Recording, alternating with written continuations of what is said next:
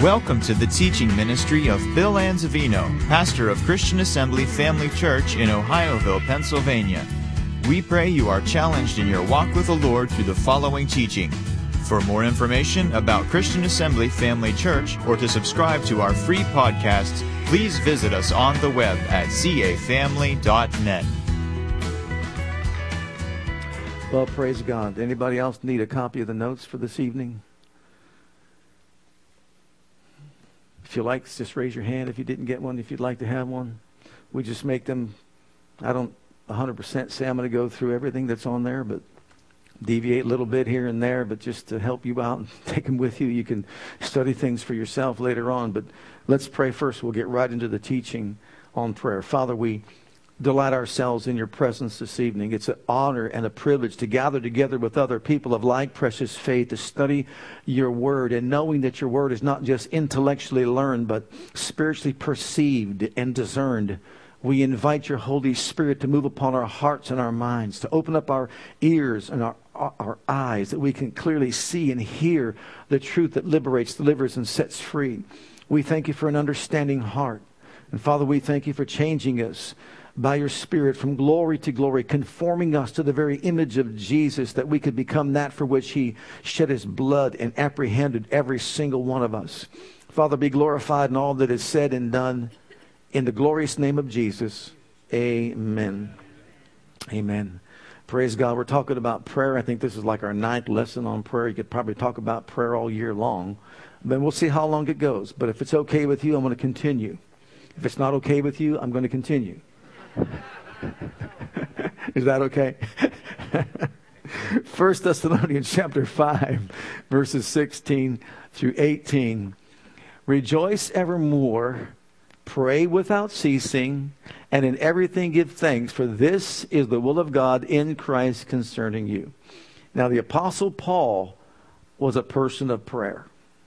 Without question, he was a person of prayer. And we know he practiced prayer because he knew about the power of prayer and the place that prayer holds in the life of a child of God. And so, as you read through the epistles, what you discover is that the Apostle Paul not only encouraged people to pray, but he really gave us examples as to how to pray and what to pray for in given situations. But I want you to notice that in the text that we just read to you in 1 Thessalonians chapter 5, did you notice he sandwiched prayer between two other powerful exhortations? Did you notice that? What did he say first? Rejoice once in a while. Oh, you're awake on a Wednesday evening. Rejoice evermore. In other words, maintain a level of joy in your life, no matter what you're going through, even trials and temptation and persecution. He said, rejoice when you're persecuted for my name's sake. Why? The joy of the Lord is what? Our strength. It fortifies us. It empowers us. Gives us boldness to stand fast. So that's number one. And then the other part was, the last one, in verse 18, what did he say? In everything give thanks, for this is the will of God in Christ concerning you. For in everything give thanks. Well, sandwich in between those two, what does he say? Pray without ceasing. Why? Why pray without ceasing? Because he understood that really these are, you could say, the exhortations that help us succeed in our Christian walk, in our Christian lives. Actually, you could say it like this. Here's the key to success. First of all, be joyful, be prayerful, and be thankful. Always giving thanks to God for all things in Christ that we have.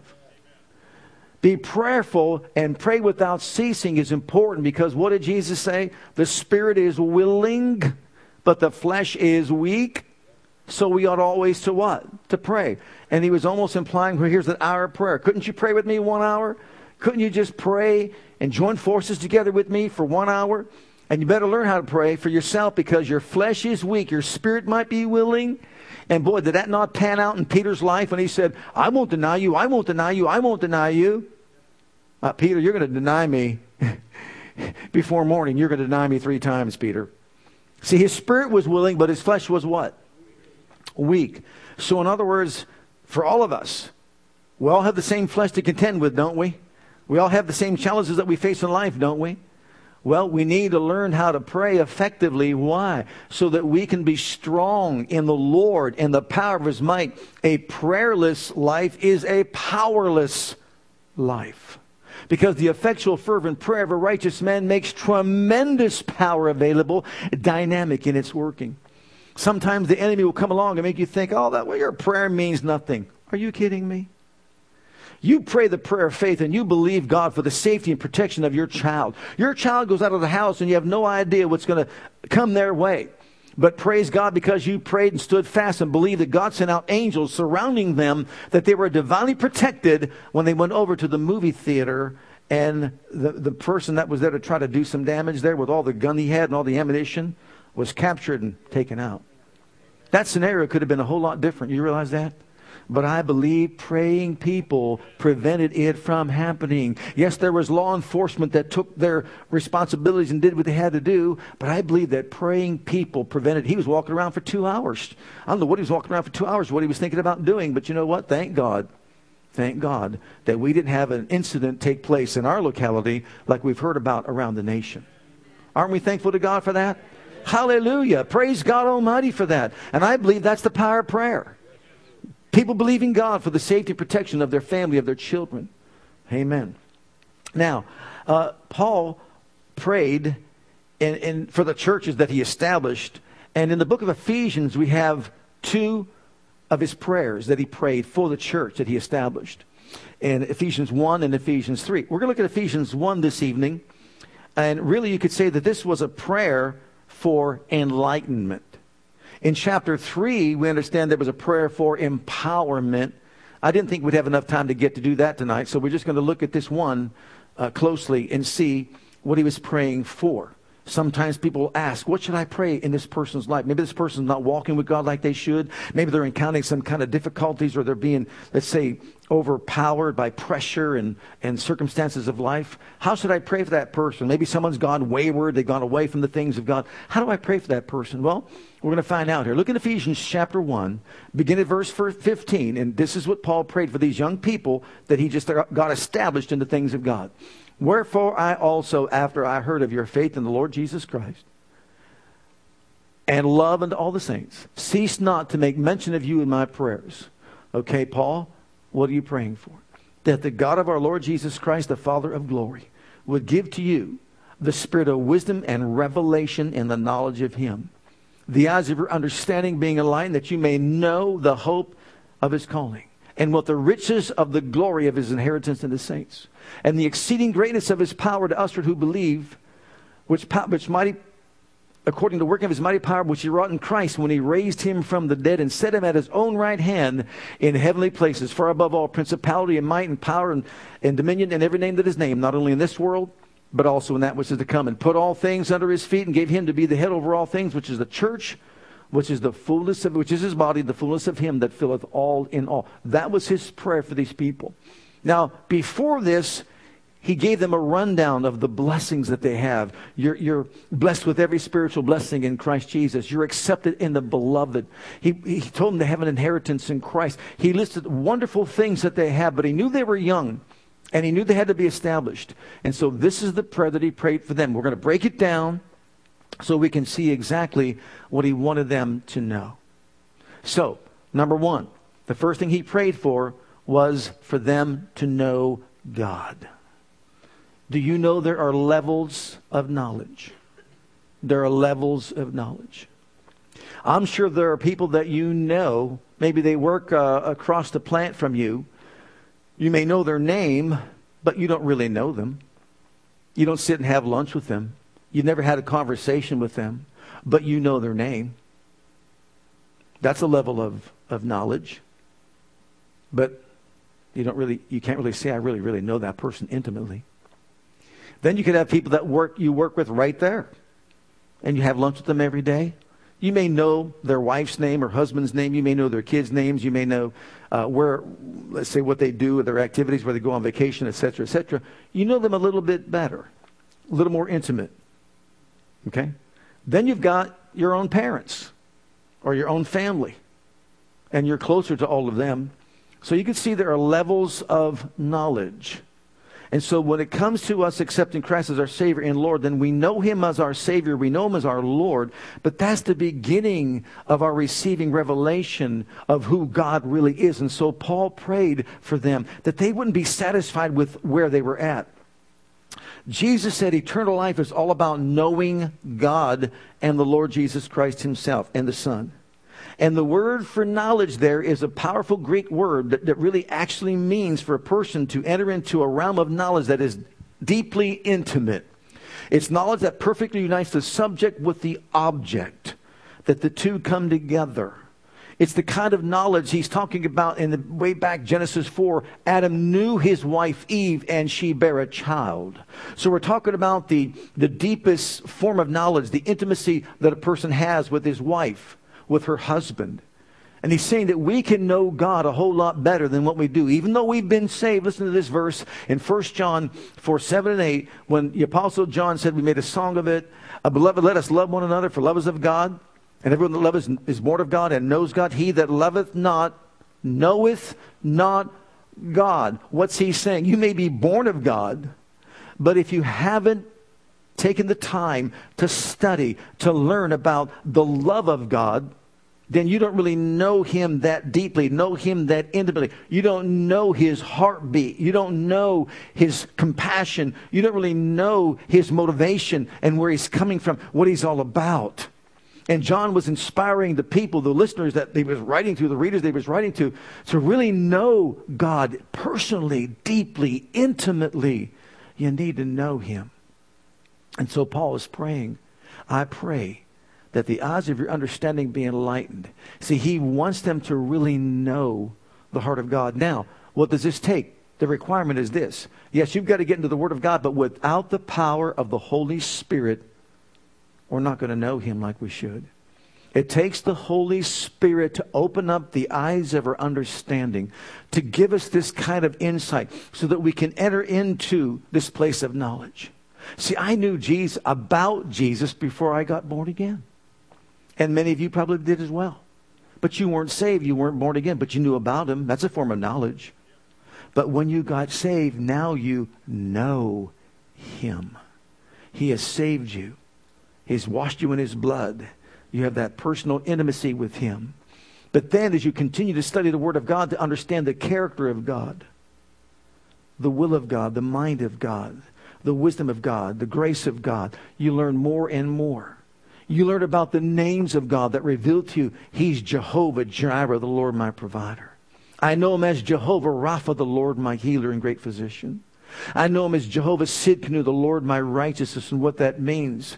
That I'm righteous because of Him, not because of myself, not my performance, but because of His and what He has done for me. I know Him as Jehovah Ruah. He's the Lord my shepherd, and I shall not want. He's Jehovah Nissi, the Lord my banner. His banner over me is love, but He is the host. He's the captain of the host of the army of the living God that protects me and keeps me safe. In other words, He's the one who protects me. He's my protector. Praise God to know Him as protector. He's Jehovah Shammah, and what a good one this is. He's ever here. He's ever present. Do you know Him as that? Amen. You know, sometimes, faith is an act. We act something out. You might want to, next time you sit in your chair, move over and say, oh, excuse me, Lord. Didn't mean to sit too close to you there. Because you see, you're aware of His divine presence there. That's what faith is. It's an act. I remember Brother Hagin used to say during his teaching, he said, I would sit in a chair in my office and I'd sit right next to the other chair that was like as if he was counseling somebody and say, now, Lord, I know you're sitting in that chair there. Let's talk. Let's talk. In other words, you act out what you believe. If He says, I'm Jehovah Shammah, that means I'm ever present. I know you're here right now. But then also I know you're in me. It's learning these wonderful, blessed truths. It's having the Holy Spirit really opening up our eyes, the eyes of our understanding, so that we can clearly see this spiritually. See, we have eyes that can see or not see. Okay? Look at Matthew 13 and you'll see what I'm talking about. In Matthew 13, here's Jesus speaking. Look at verses 15 and 16. For this people's heart is waxed gross, and their ears are dull of hearing, and their eyes have they closed, lest at any time they should see with their eyes, and hear with their ears and should understand with their heart and should be converted, and I should heal them. But blessed are your eyes, for they see, and your ears, for they hear.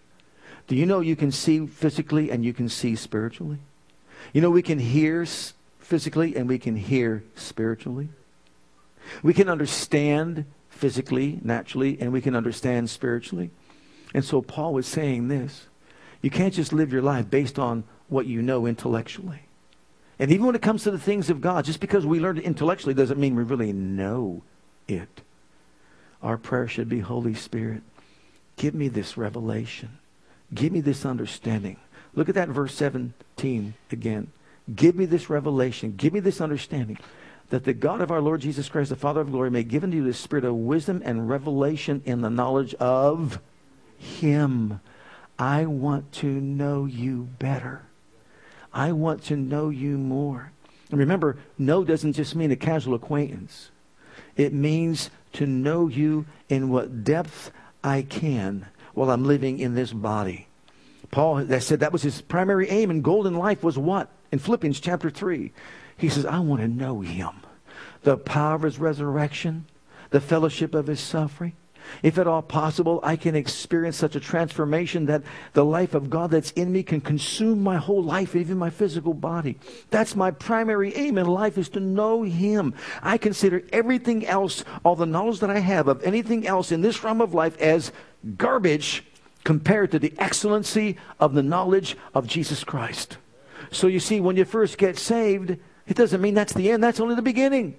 It's the beginning of really learning how to know Him deeply, intimately, personally, in such a way that we can walk with Him and share with Him in everyday life, knowing He's right there with us, right by our side. Amen. Helping us. Secondly, he also prayed that they would know, listen to this, our calling. Look at Ephesians chapter 1 and verse 18 again. Paul says, this is my prayer for you, that the eyes of your understanding would be enlightened, that you would know what is the hope of His calling. And we'll stop it right there at that one. Every one of us has been called of God. You know, preachers and teachers and evangelists and all them, apostles, prophets, they're called of God, but everyone is called of God. Every single one of us is called of God. There's a calling of God upon your life here tonight. My life. All of our lives. And it's a high calling. Actually, we've been called out from a lower calling to experience a higher heavenly calling. And think about it. Someone says, what if they offered you the job of the presidency of the United States of America? Well, probably I think I need to take it, but other than that, whew, what a whirlwind, huh? Can you say amen to that? What a whirlwind. I would have to say, well, that's lowering my call. Did you get that? Because see, being called to be a pastor, in my opinion, is higher than being called to be a president of the United States of America. Being a person called like you are to do whatever God's called you to do is the highest call in your life. What did Paul say his pursuit was? I'm pressing on for the mark of the prize of the high calling of God in Christ Jesus my Lord. That's the highest call. So I want you to know something. Whatever it is that you're doing for the Lord, whatever that calling might be, someone says, oh, I'm just called maybe to clean the church. So it's a calling. And with that calling, praise God, it's a high calling. A high calling in your life that's higher than anything else. Well, I'm just a teacher to the youth. Wonderful. It's a high holy calling. You should be honored to be called of God to do anything in this life. Can you say amen? So whatever your calling might be, you've been called to a higher calling in life by God to do what you're doing. Consider it an honor, a privilege, and a joy. Now, as you look at some of these verses, I didn't write them down. You could find them for yourself, but notice some of these statements. We've been called out of darkness, out from darkness into the light. Who has called us, Peter said, out of darkness into the light. Think about that statement. You talk about a lower calling. Anyone on this planet called Earth who is not in Christ is really under the calling of darkness. Darkness has called them. And they're being engulfed by darkness. You want to know how dark is? I was lost and didn't know it. I was blind and didn't know it. I couldn't see and didn't know it. You were the same way as well, unless you grew up in the church where you were taught the things of God from a youth. Everyone out there in the world of darkness is bound by that darkness, and that's their calling. And they don't realize that. But we've been called out of darkness into the light. The light was beckoning us. The light was calling us. Come on in out of the darkness. It took a while. The first person that witnessed to me was when I was 18 years old. It took till I was 24 to give my heart to Jesus because I didn't understand. The darkness is so dark you don't even understand it. So you tell someone today you need to be saved from what they say. Talk about darkness. What about the Pharisees and the Sadducees? We've never been bound. What? We've never been bound by sin or anything like that. We're the seed of Abraham. And Jesus says, you're of your father the devil. You don't even know it. Remember that? They were bound by religious traditions, the darkness of religious traditions, and did not even know it. The light, Jesus, the light of the world, was shining right there to all of them, before all of them. And guess what? They couldn't see the light. You see why we need to pray? Now, just because we've been born again, just because we've been saved, we have the light in that one area of our lives. But there are many that are blinded to the fact that they need to be filled with the Holy Ghost. There are many that are blinded to the fact that Jesus still heals today. And He delivers today. And He sets free today. And there's so many more things that we need to get hold of today. So we've been called out of what? Darkness into the what? Light. We've been called out of death into life. And if you believe on the name of the Son of God, you've passed from death to life. Death was calling and is calling everyone that's out there in the world today. Death has his pull on people's lives, pulling them down until they spiral down to the regions of the damned. Is that not true? And they don't have any idea that that's what's happening to them. That's why you and I need to be vocal.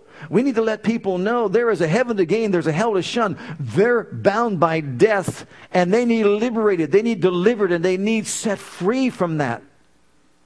Well, thank God Jesus abolished death and brought life and immortality to light to the gospel. And the moment you said yes to Jesus, you passed from death to life. You've been called out of death, and now you're in the light of life. I'll tell you what, life is a whole lot better than death. Wouldn't you agree to that? Amen. And there's so many more things. We've been called out of poverty to enjoy the riches of Christ. We've been called also out of bondage into the liberty of the gospel. Thank God for the freedom wherewith Christ has set us free.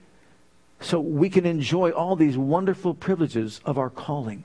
And what's He saying? I pray that you will study God's Word to learn to know and understand that you've been called out of darkness. You've been called into light. You've been called out of bondage into liberty. You've been called out of anxiety and turmoil into what? Peace. Having peace of mind in your life.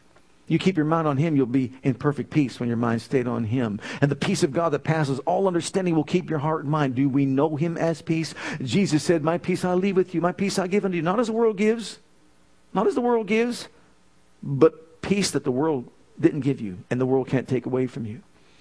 So you see, that's our calling. And there's so many, many more things that we've been called to enjoy. And Paul's praying for them. I pray that you learn to know Him better.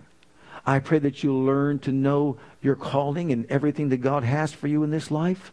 And then also, number 3, to know His inheritance. To know His inheritance. The riches of His inheritance in the saints. Look at Ephesians 1:18, the second part of that verse, what it says.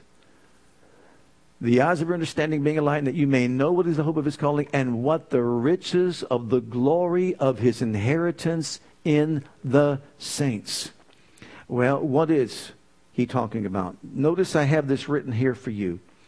And it's a quote from Patrick Henley. Look at what he said. I have now disposed of all my property to my family. There is one more thing I wish I could give them, and that is faith in Jesus Christ. If they had that and I had not given them a single shilling, they would have been rich. And if they had not that, and I had given them all the world, they would be poor indeed. What a powerful statement. In other words, I can give you the world with a fence around it. I can leave my children the world with a fence around it. I have given them nothing if they don't have Christ. But if I give them Christ, I point them to Christ and lead them to Christ by my precept and by my example, and I leave them not one red cent, I've given them everything. One is temporal and the other is eternal. And so what's he saying? I want them to know, I want you to know the riches of your inheritance in Christ. Now, look in the book of 1 Timothy chapter 6 and verse 17. Because you see, he was making it clear to them that the world has something to offer. But what it has to offer can't compare to the riches that we have in Christ. And this inheritance that we have in Christ. Charge them that are rich in this world, that they be not high-minded, nor trust in uncertain riches, but in the living God, who giveth us richly all things to enjoy. The riches of our inheritance in Christ includes many, many things. But here, as you can see, the world has a lot to offer with regard to wealth, fame, obviously, notoriety, prosperity, everything you can think of in the natural, people can enjoy. But once again, it's short-lived and it's temporal. And the riches of this world, he's saying, uncertainty of these riches. These riches cannot take you into glory. These riches cannot open the pearly gates. These riches cannot guarantee you hearing those words, well done, thou good and faithful servant, enter in to the joy of your Lord. Your riches cannot buy you an audience with the living God when you're living on this earth and you need divine intervention. It cannot buy your way into the presence of God. And anyone who is rich in this realm, he said, don't be high-minded. Remember, it all belongs to God in the first place. And it can't buy you anything beyond this realm. He says, don't trust in the uncertainty of these riches as if it's all that meaningful. But open up your Bible. Begin to study. Invite the Holy Spirit into your life to do what? Open up your eyes so that you can clearly see the riches of our inheritance that we have in Christ Jesus our Lord. I listed a few for us to look at. These riches are unsearchable. Look in the book of Ephesians chapter 3 and verse 8 what Paul said. Well, first of all, look at the other one. Look at Luke 16 first, verse 11. Because these are the true riches. Here Jesus was talking about people that are faithful. If you're faithful with small things, little things, if you're faithful with your financial resources that God gave you as you live on the earth, if you're faithful to help another man succeed, then God knows that you are a faithful person. And He can trust you. What can He trust you with? If therefore you have not been faithful in the unrighteous mammon, who will commit to your trust the true riches? There are true riches that go beyond the riches of this world, he is saying. Now look at Ephesians chapter 3 and verse 8. These riches in Christ are unsearchable. Unto me, who am less than least of all the saints, is this grace given, that I should preach among the Gentiles the unsearchable riches of Christ. Unsearchable means endless, boundless, incalculable. It means unfathomable, inexhaustible. It means the riches that we have in Christ go beyond our human comprehension. And we can't begin to wrap our brains around everything that Christ has provided for us. And it goes all the way back to the beginning of all things, who created all things by the word of His power, who is Christ, His hand in creation itself, and then His hand in redeeming mankind, and everything that God has ever done for us in Christ that belongs to us. The Bible says, eye hath not seen, ear has not heard, neither has entered into the heart of man the things that God has prepared for us, for those that love Him. And because we love Him, we have these unsearchable riches in Christ Jesus. And what do we need to do? Ask the Holy Spirit to make these things known to us. Help me to better appreciate the things that Christ provides for me. For example, just His precious blood that purchased my redemption. Oh, I should be so indebted to Him to deny myself and take up my cross and follow Him because of the sacrifice that He made for me. Now, notice the riches. We listed some for you. The riches of His glory. This is the riches of His glory. Now, be honest with me. Anybody here, will you admit that your body is called a jar of clay? You know how Scripture says it's a jar of clay? We have in this earthen vessel, or this jar of clay, it's made from the dust of the earth, right? So this is our earth suit. This is not the real me, the body. The real me is the guy on the inside, spirit and soul, right? He's about 6'2", by the way, just to let you know. Just to let you know. Okay? Now, this jar of clay is housing what? The glory of God. We have this treasure which he talked about, the glory of God. God who called light out of darkness has shone in our hearts the light of the knowledge of the glory of God. And we have this glory in an earthen vessel. Now, if you begin to think about this unsearchable richness that we have in Christ, think about this. The Shekinah glory, the glory of God that came down from heaven that burned up the sacrifice for Elijah. The glory of God that came down from heaven that burned up the sacrifice of Solomon put before the Lord when he made and ended up praying for the temple when it was sacrificed, when he sacrificed the animal and it was dedicated. The Shekinah glory that appeared among the people when they began to sing and praise the Lord. They couldn't stand it by reason of the cloud, for the glory of the Lord had filled the house of God. The brightness of his glory that was seen, praise God, even on the Mount of Transfiguration when they were all glorified right there. And just the glory of God that we see in all these incidents in the Bible. A cloud by day, a fire by night, that's the glory of God. When you see the glory of God, you can see it outwardly. There it is out there, there. And I saw the glory of God. I shared this with you before. I've seen the glory of God like a cloud. But beloved, when we got filled with the Holy Ghost and power, the glory, the Shekinah glory entered into us. We have this glory in a jar of clay. We've got this glory in this vessel of ours. Can you imagine that? Have we begun, any one of us, to really understand the depth of this revelation that the glory that raised Jesus from the dead dwells in all of us? Isn't that what Paul said? We have this glory in this earthen vessel. Wow. Wouldn't it behoove us to become more inside conscious than outside conscious? Remember what Peter said about women whose husbands are having some issues and not studying the Word of God and maybe not obeying God? Don't let it be the outward plaiting of the hair. Don't be all this outward, external, making yourself look beautiful. But let it be the hidden man of the heart. Right? The hidden man of the heart, the one on the inside. So in other words, cater to the man on the inside. And that man on the inside is housing the Shekinah glory of Almighty God. Wow. And then, of course, there's the riches of his wisdom, the riches of his grace, you could say the riches of his mercy. God is rich in mercy for his great love wherewith he loved us. So help us to have a better understanding. For example, when you wake up tomorrow morning, his compassions that fail not, and his tender mercies are renewed every morning. Help us to be so aware and cognizant of the fact that when I wake up in the morning, his mercy met me with a kiss. Because you know why? If you don't think like that, the devil, when you get up and just say, you ugly thing, you up again? That's what he'll say. Why, you old sinner saved by grace? Huh? And if you're not taught well enough, you'll say, yeah, I know. But if you're taught well enough, you'll say, oh, sorry, Charlie. I was a sinner. I've been saved by grace. I'm a masterpiece. I'm his workmanship. Hallelujah. And the man on the inside is greater than you, so get out. You're not coming to breakfast with me this morning. Amen. Greater is he that's in me than he that is in the world. I know who I am in Christ. I know what I have in Christ. And I'm more than a conqueror through him that loves me. Amen. Praise God. Hallelujah. And so, as we move on to number 4. Ephesians 1. Look at 19 and 20 now.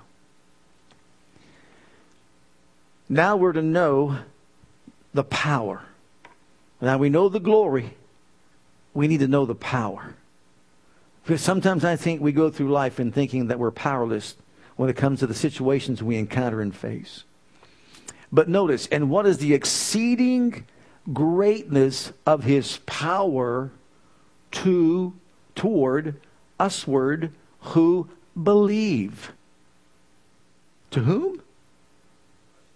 The exceeding greatness of his power he is saying, I want your eyes to be open to begin to truly understand the depths of this power that is in you, look at this, according to the working of His mighty power, which He wrought in Christ when He raised Him from the dead and set Him at His own right hand in the heavenly places.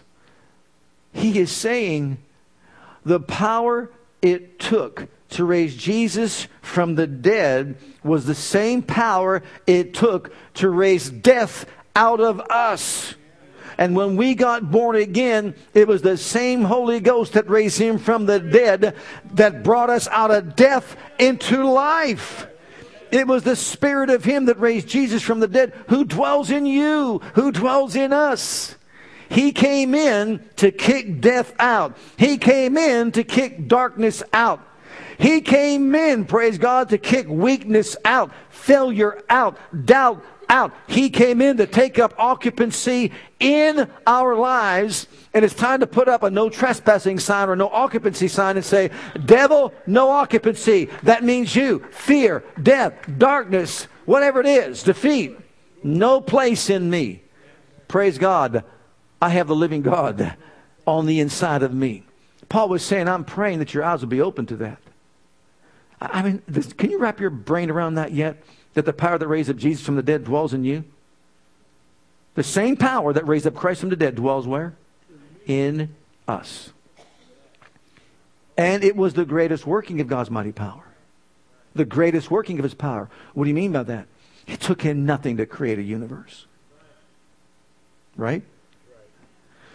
And if you believe in 6 days or 7 days, 6 days, 7 days, the creation, go back, think about it. Let's just say that in 7 days He put the whole works together. It took Him 4,000 years to save man. 4,000 years. That should show us something.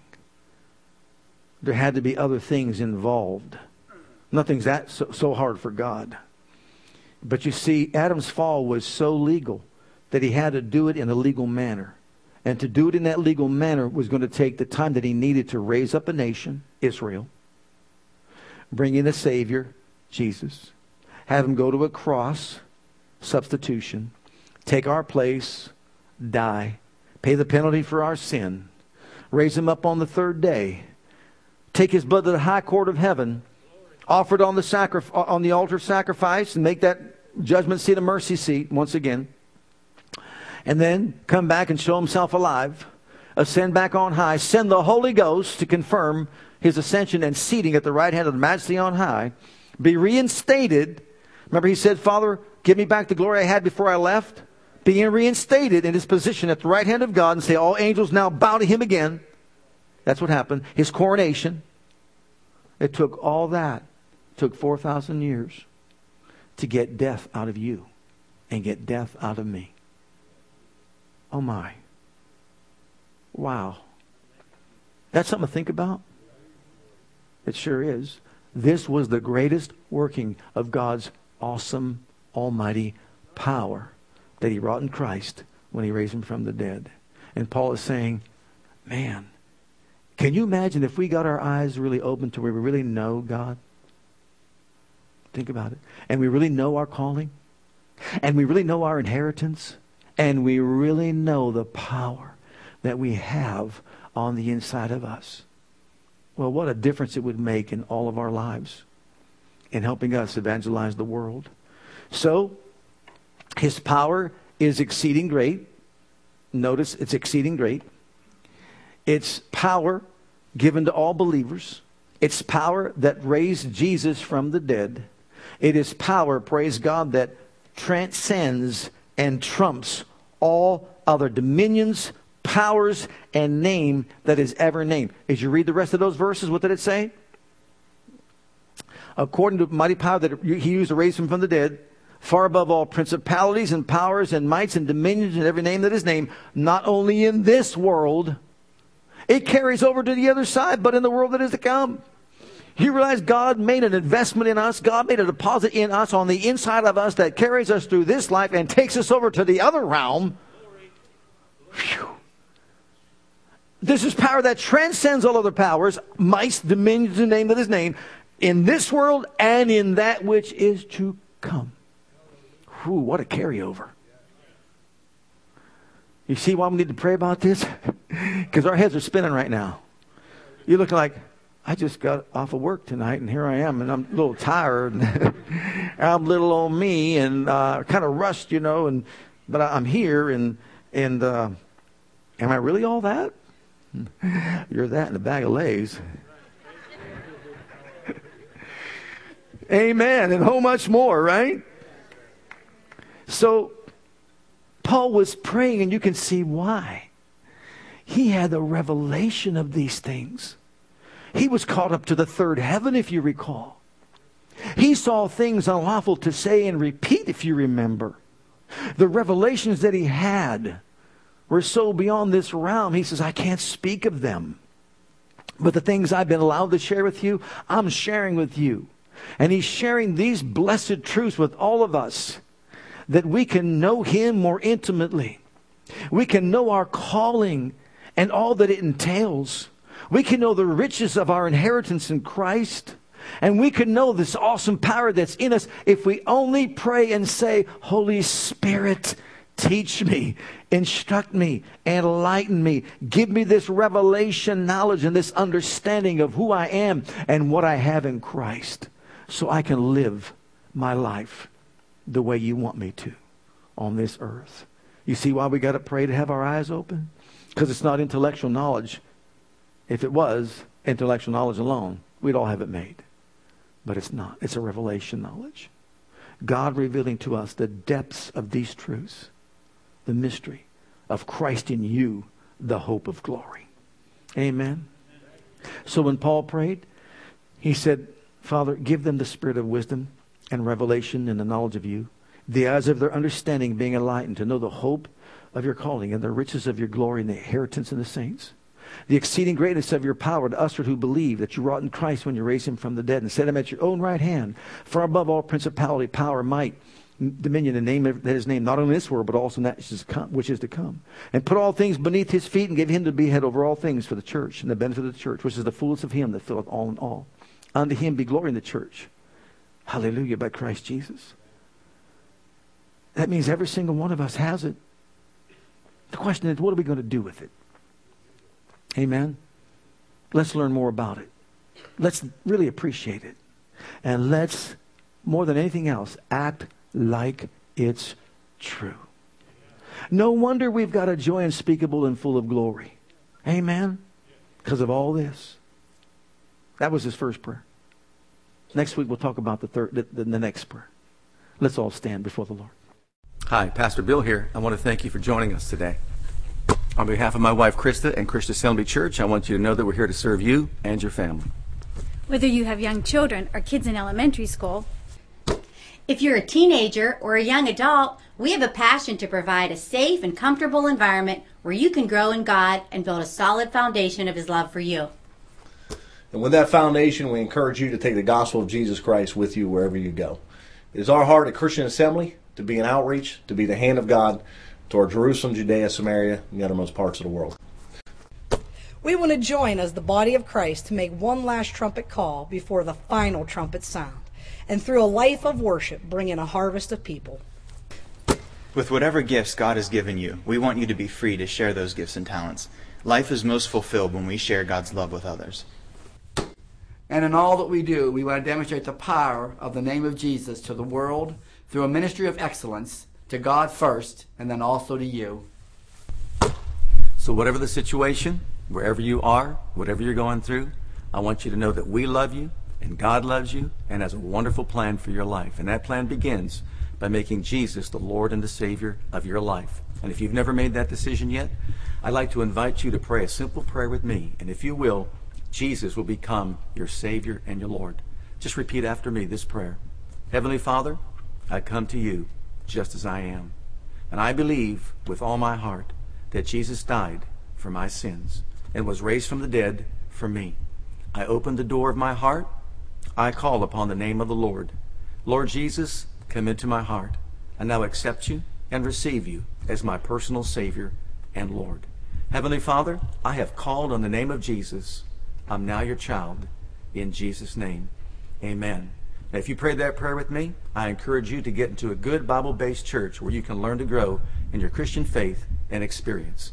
God bless.